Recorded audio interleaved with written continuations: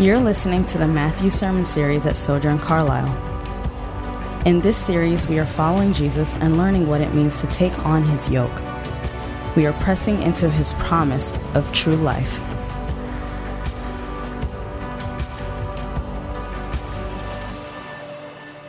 Good morning, church.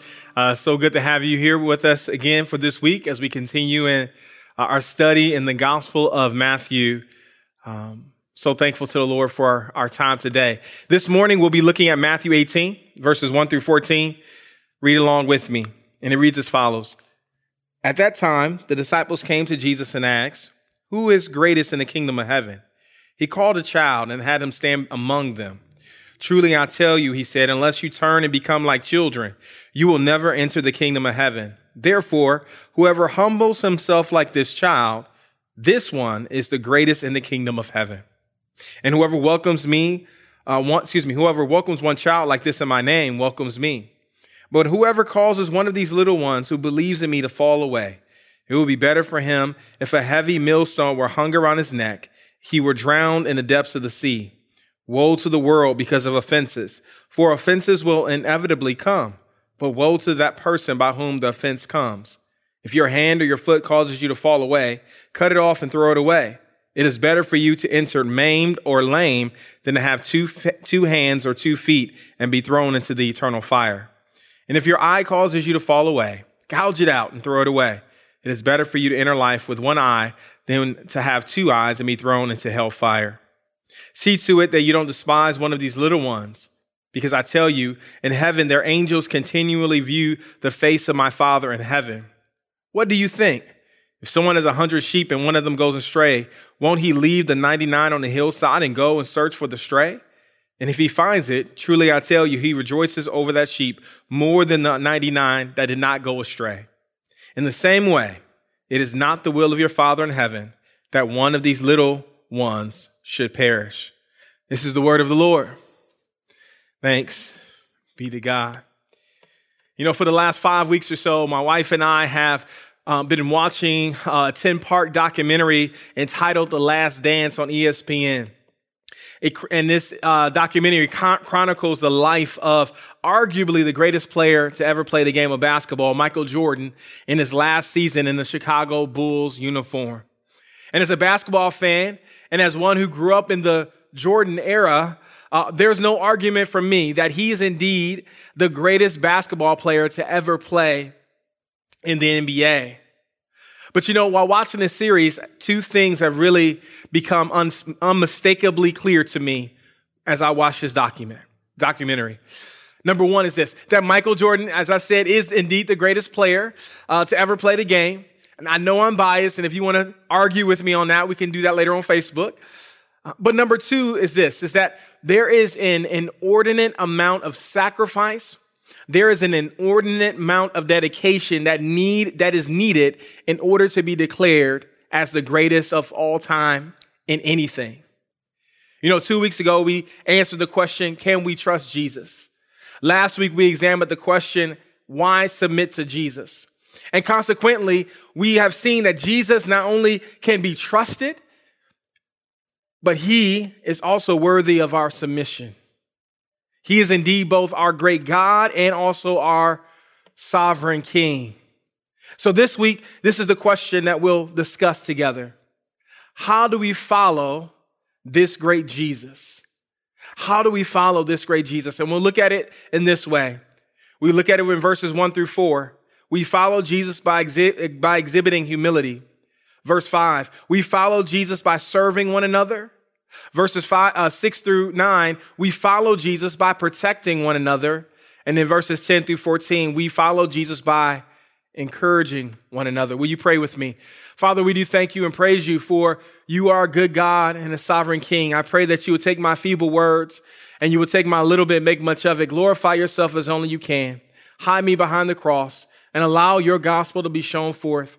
Thank you, God, for allowing us to be involved in the plan that you have to redeem and to replace humanity with a better plan.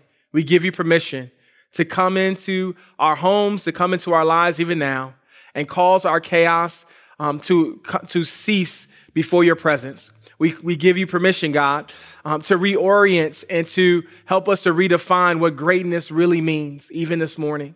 We give you permission, God, to come before us and allow us to see and to embrace the beauty of becoming like a child in humility before you. God, we ask that you would do more than we can ask or think. In Jesus' name, amen. You see, the first 4 verses of Matthew set the stage for the rest of the chapter. Our narrative begins with a simple question. And it says this is what the disciples asked. So who is the greatest in the kingdom of heaven? The question itself seems clear, direct, and innocent. But Matthew prefaced this question with these specific words in verse 1. At that time. See, at that time serves as a bridge to connect what has happened, what is about to happen. At that time is used in the narrative to connect where this chapter starts and the previous chapter left off. You see, this was a new beginning because the disciples were starting to understand Jesus as being truly the promised Messiah, God's holy Son. You see, Jesus had already succeeded where they had failed. Jesus had already taught extensively about his impending death, and Jesus had already performed great miracles that no one could explain except by the hand of God himself. This is a good time for us to remember that the disciples are confused and they are understanding what the Messiah is, but they don't understand how this wonderful Messiah, this great God, how this great God's destiny could lead to death and to isolation. So they ask the question, who is the greatest in the kingdom of heaven? And it's not a coincidence that the disciples asked this question after a failure. You remember last week? They couldn't cast out the demon. They were actually seen as being in an embarrassing situation. And guess what? The disciples were so embarrassed that they're thinking in their minds, you know what? We'll never let that happen again. So how can we become great instead? Notice, Jesus doesn't condemn them for their confusion. Jesus doesn't even condemn them for their zeal or even their ambition to want to be great. However, what Jesus does do is he challenged their perspective of what greatness truly entails. I love this because it reminds us that the desire for greatness is not the problem here. It's not a sin to desire a life of significance or a life of meaning. But here's the problem. The problem is when we think we have to become something big like God. The problem comes when we think we have to do something big like God. And that simply is not the way of Jesus. Look with me in verses 1 through 4 as we follow Jesus by exhibiting humility. How does Jesus respond to our wayward perspective? He simply calls a child and he puts the child in front of the disciples. Looking at verse 2. It says, notice how Jesus calls a child to serve as an object lesson for his disciples of who is the greatest. Notice 4 distinct ways that the child responds to Jesus' call. Number 1, the child trusted Christ.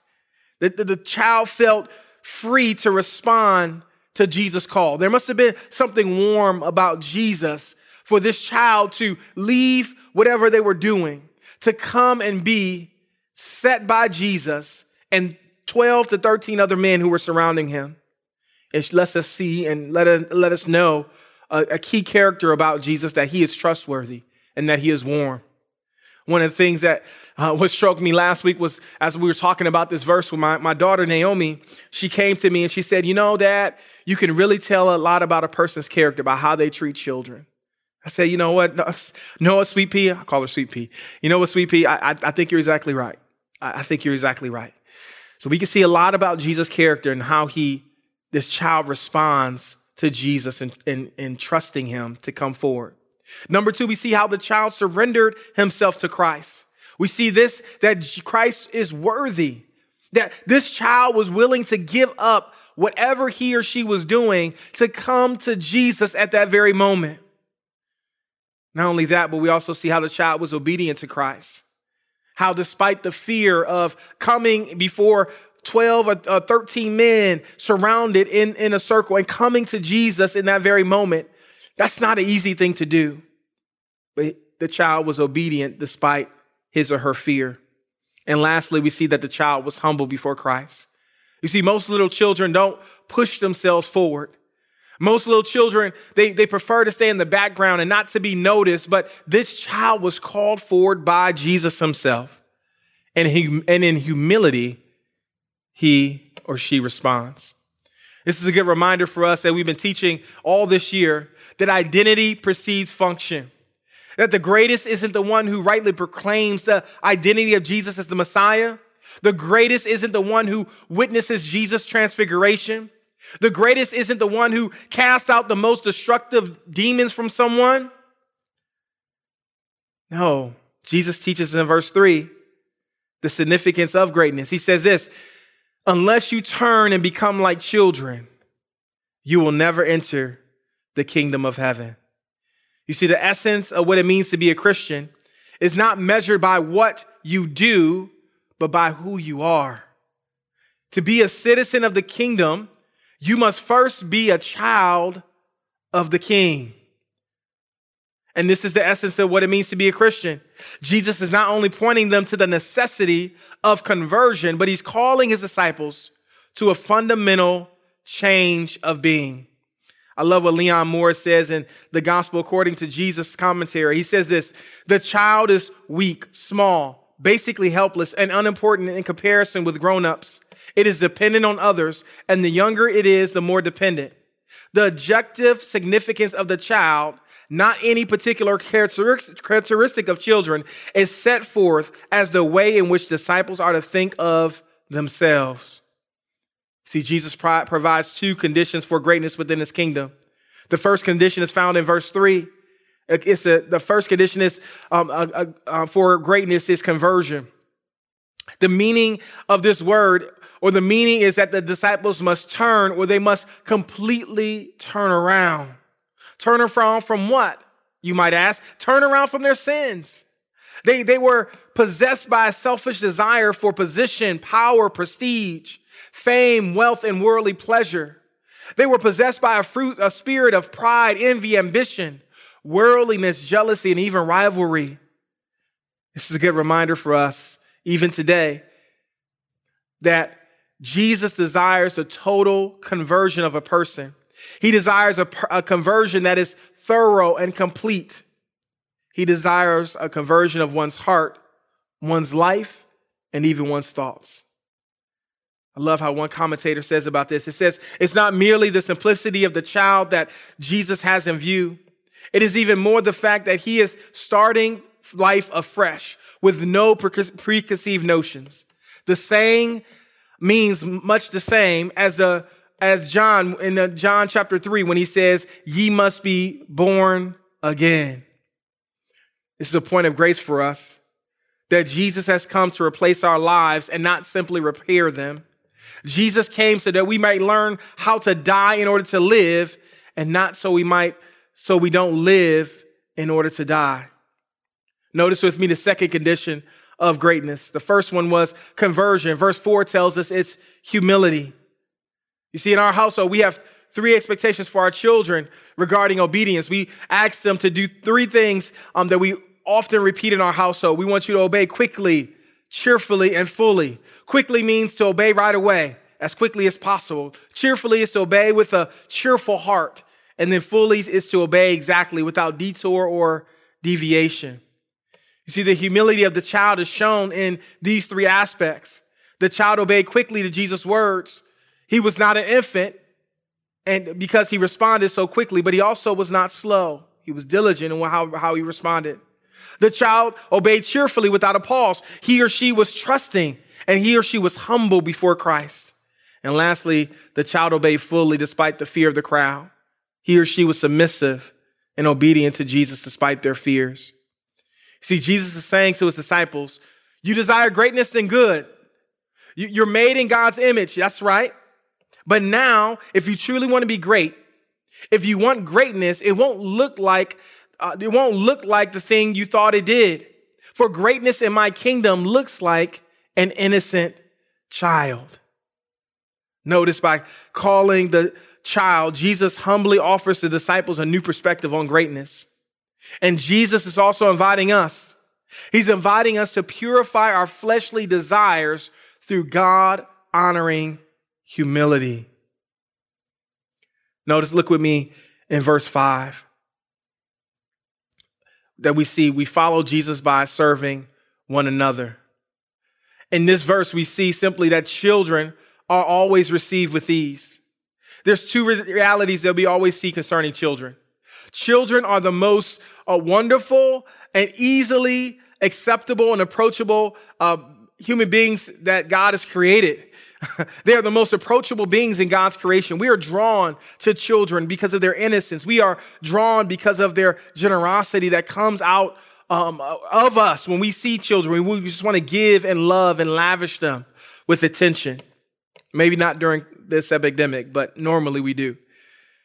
But this also reminds us that we are, in the same way, are to receive one another with the same openness and that same generosity. Notice Jesus says welcoming a little child is the same as welcoming him. Verse 5. Thus, he is saying we are to welcome each other in the same way like a little child. The term little children here is in reference to not just a physical child, but to every born-again Christian. Every spiritual child that's reborn into the kingdom of heaven. And that's why Jesus has such a harsh warning for those who harm his little children or lead them astray. We're to receive one another as we would a little child. And we need to approach others as little children. There's two characteristics that are just brought out regarding children. Children are born innocent, but children are also born curious. Innocent not meaning sinless, but innocent as far as just needing to grow and to mature into adulthood. You see, children must learn everything.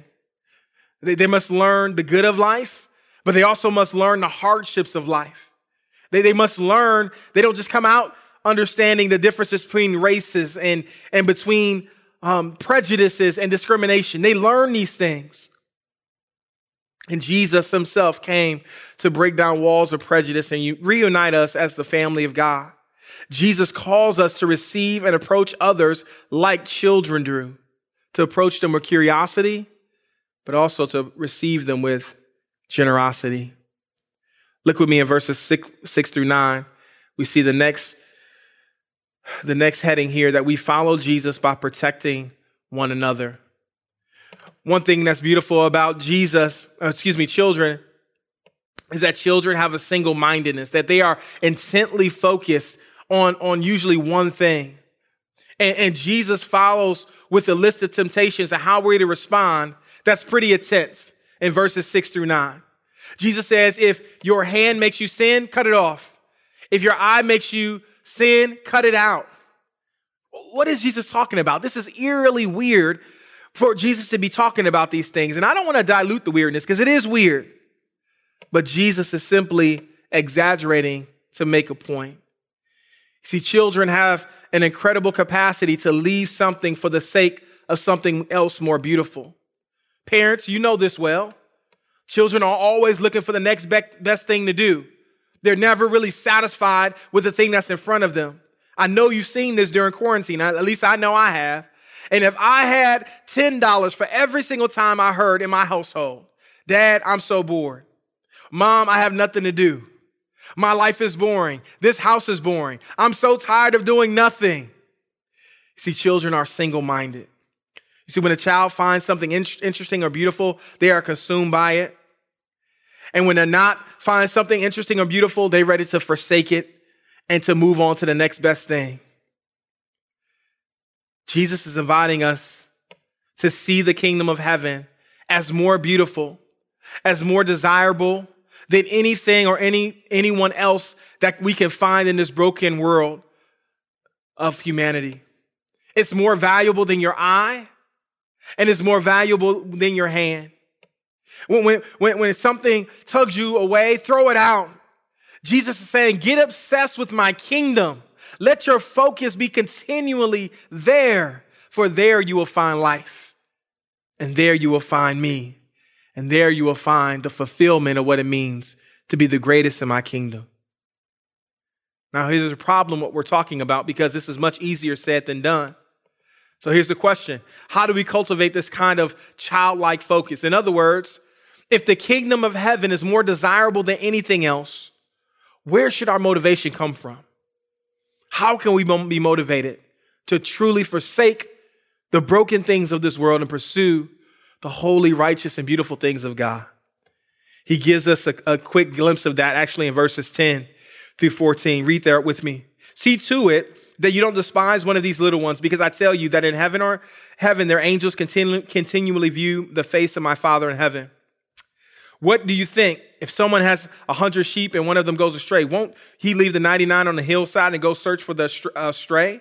And if he finds it, truly I tell you, he rejoices over that sheep more than the 99 who didn't go astray. In the same way, it is not the will of your Father in heaven that one of these little ones should perish. In these verses 10 through 14, we see something that's really, really interesting and very, very particular. We see that children take big risks when they have a big dad. Remember, we said this earlier in Matthew. We talked about this with A.W. Tozer. We said our vision of God determines our pursuit of God. That how we see God matters, because how we see him determines how we will pursue him. You see, I'm convinced that one of the greatest hurdles many of us must overcome in this life of faith is all the things that our dad was or was not in our lives. You see, few things shape the way we see our Heavenly Father as our earthly father. And I know some of you, like me, lost your dad young, or you had a dad who maybe didn't love you or protect you well as a child. And if that's the case, I extend my sincere condolences and apologies to you. I'm truly sorry for that mishap in your life. But even so, we must fight to see our Heavenly Father as he truly is, not as your dad was. You see, some of you may need to strain to image a dad who's like the one in the story we just read. Notice Jesus ends his teaching with a story about a shepherd seeking lost sheep. And he does this on purpose as he's trying to tell you something about what your Heavenly Father is like. In other words, he's telling you that you have a dad. You have a big dad who will come and save and rescue you, regardless if your earthly dad measured up or not to your expectations. Your Heavenly Father is constantly watching you. He's constantly pursuing you. You are very precious to him. He's like Liam Neeson in Taken. God, that is. It's like Liam Neeson in Taken. He's coming for you to rescue you. I know your earthly father may not have done that for you, but your Heavenly Father, your Father in heaven, will never rest in his loving pursuit of you.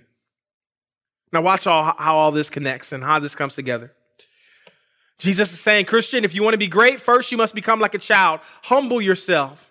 Second, you must be like a child. You must be open and generous to all. Thirdly, you must be single-minded. You must be so fixated on the kingdom of God and the kingdom of heaven that everything else pales in comparison. But then fourthly, you must see God rightly. I know some of you wondering, how do I do this? How do I do this? Pastor Fields, it sounds so great, but how do I do this? And what if I fail? What if I don't measure up? Some of you may be even thinking right now, that just sounds too hard for me. But remember these words. That's you. That's okay.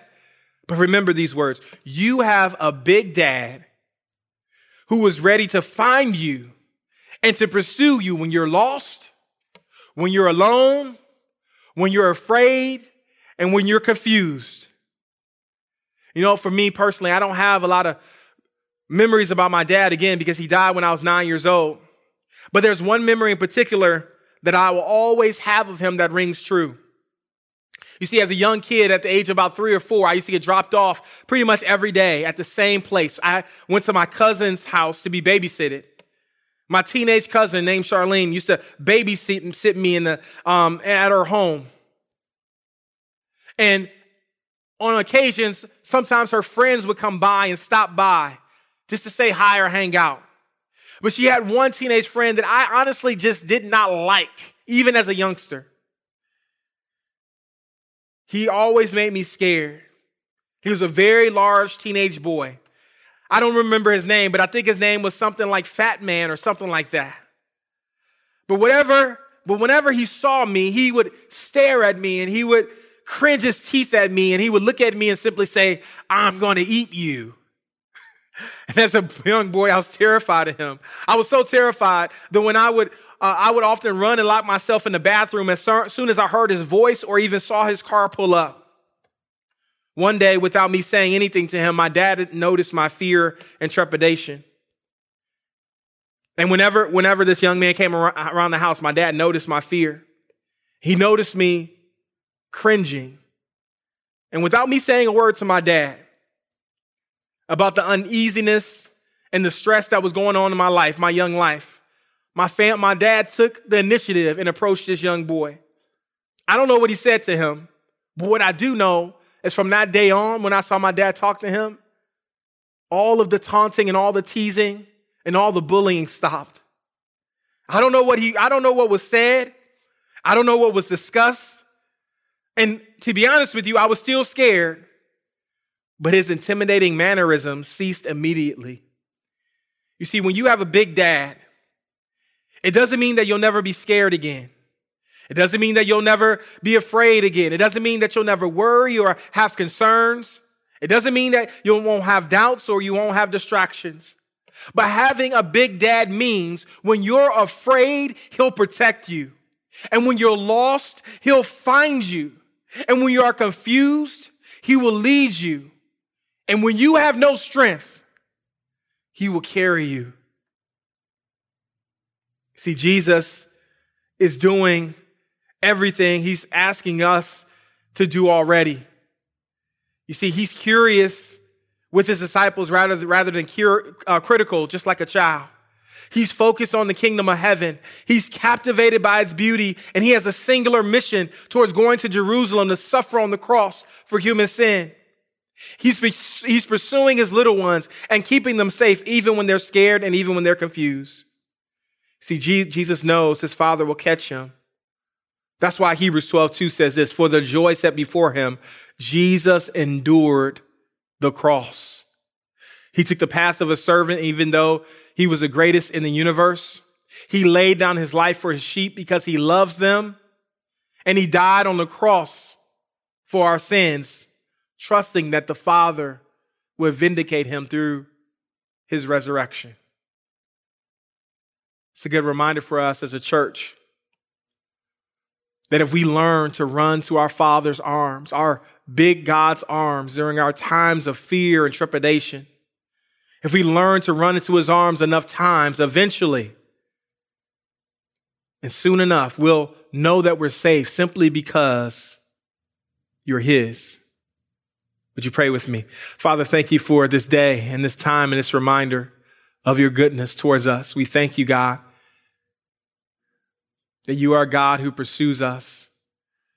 You are the God who pursues us in our lostness, God. I pray for all those under the sound of my voice even now, God, that may be confused or afraid.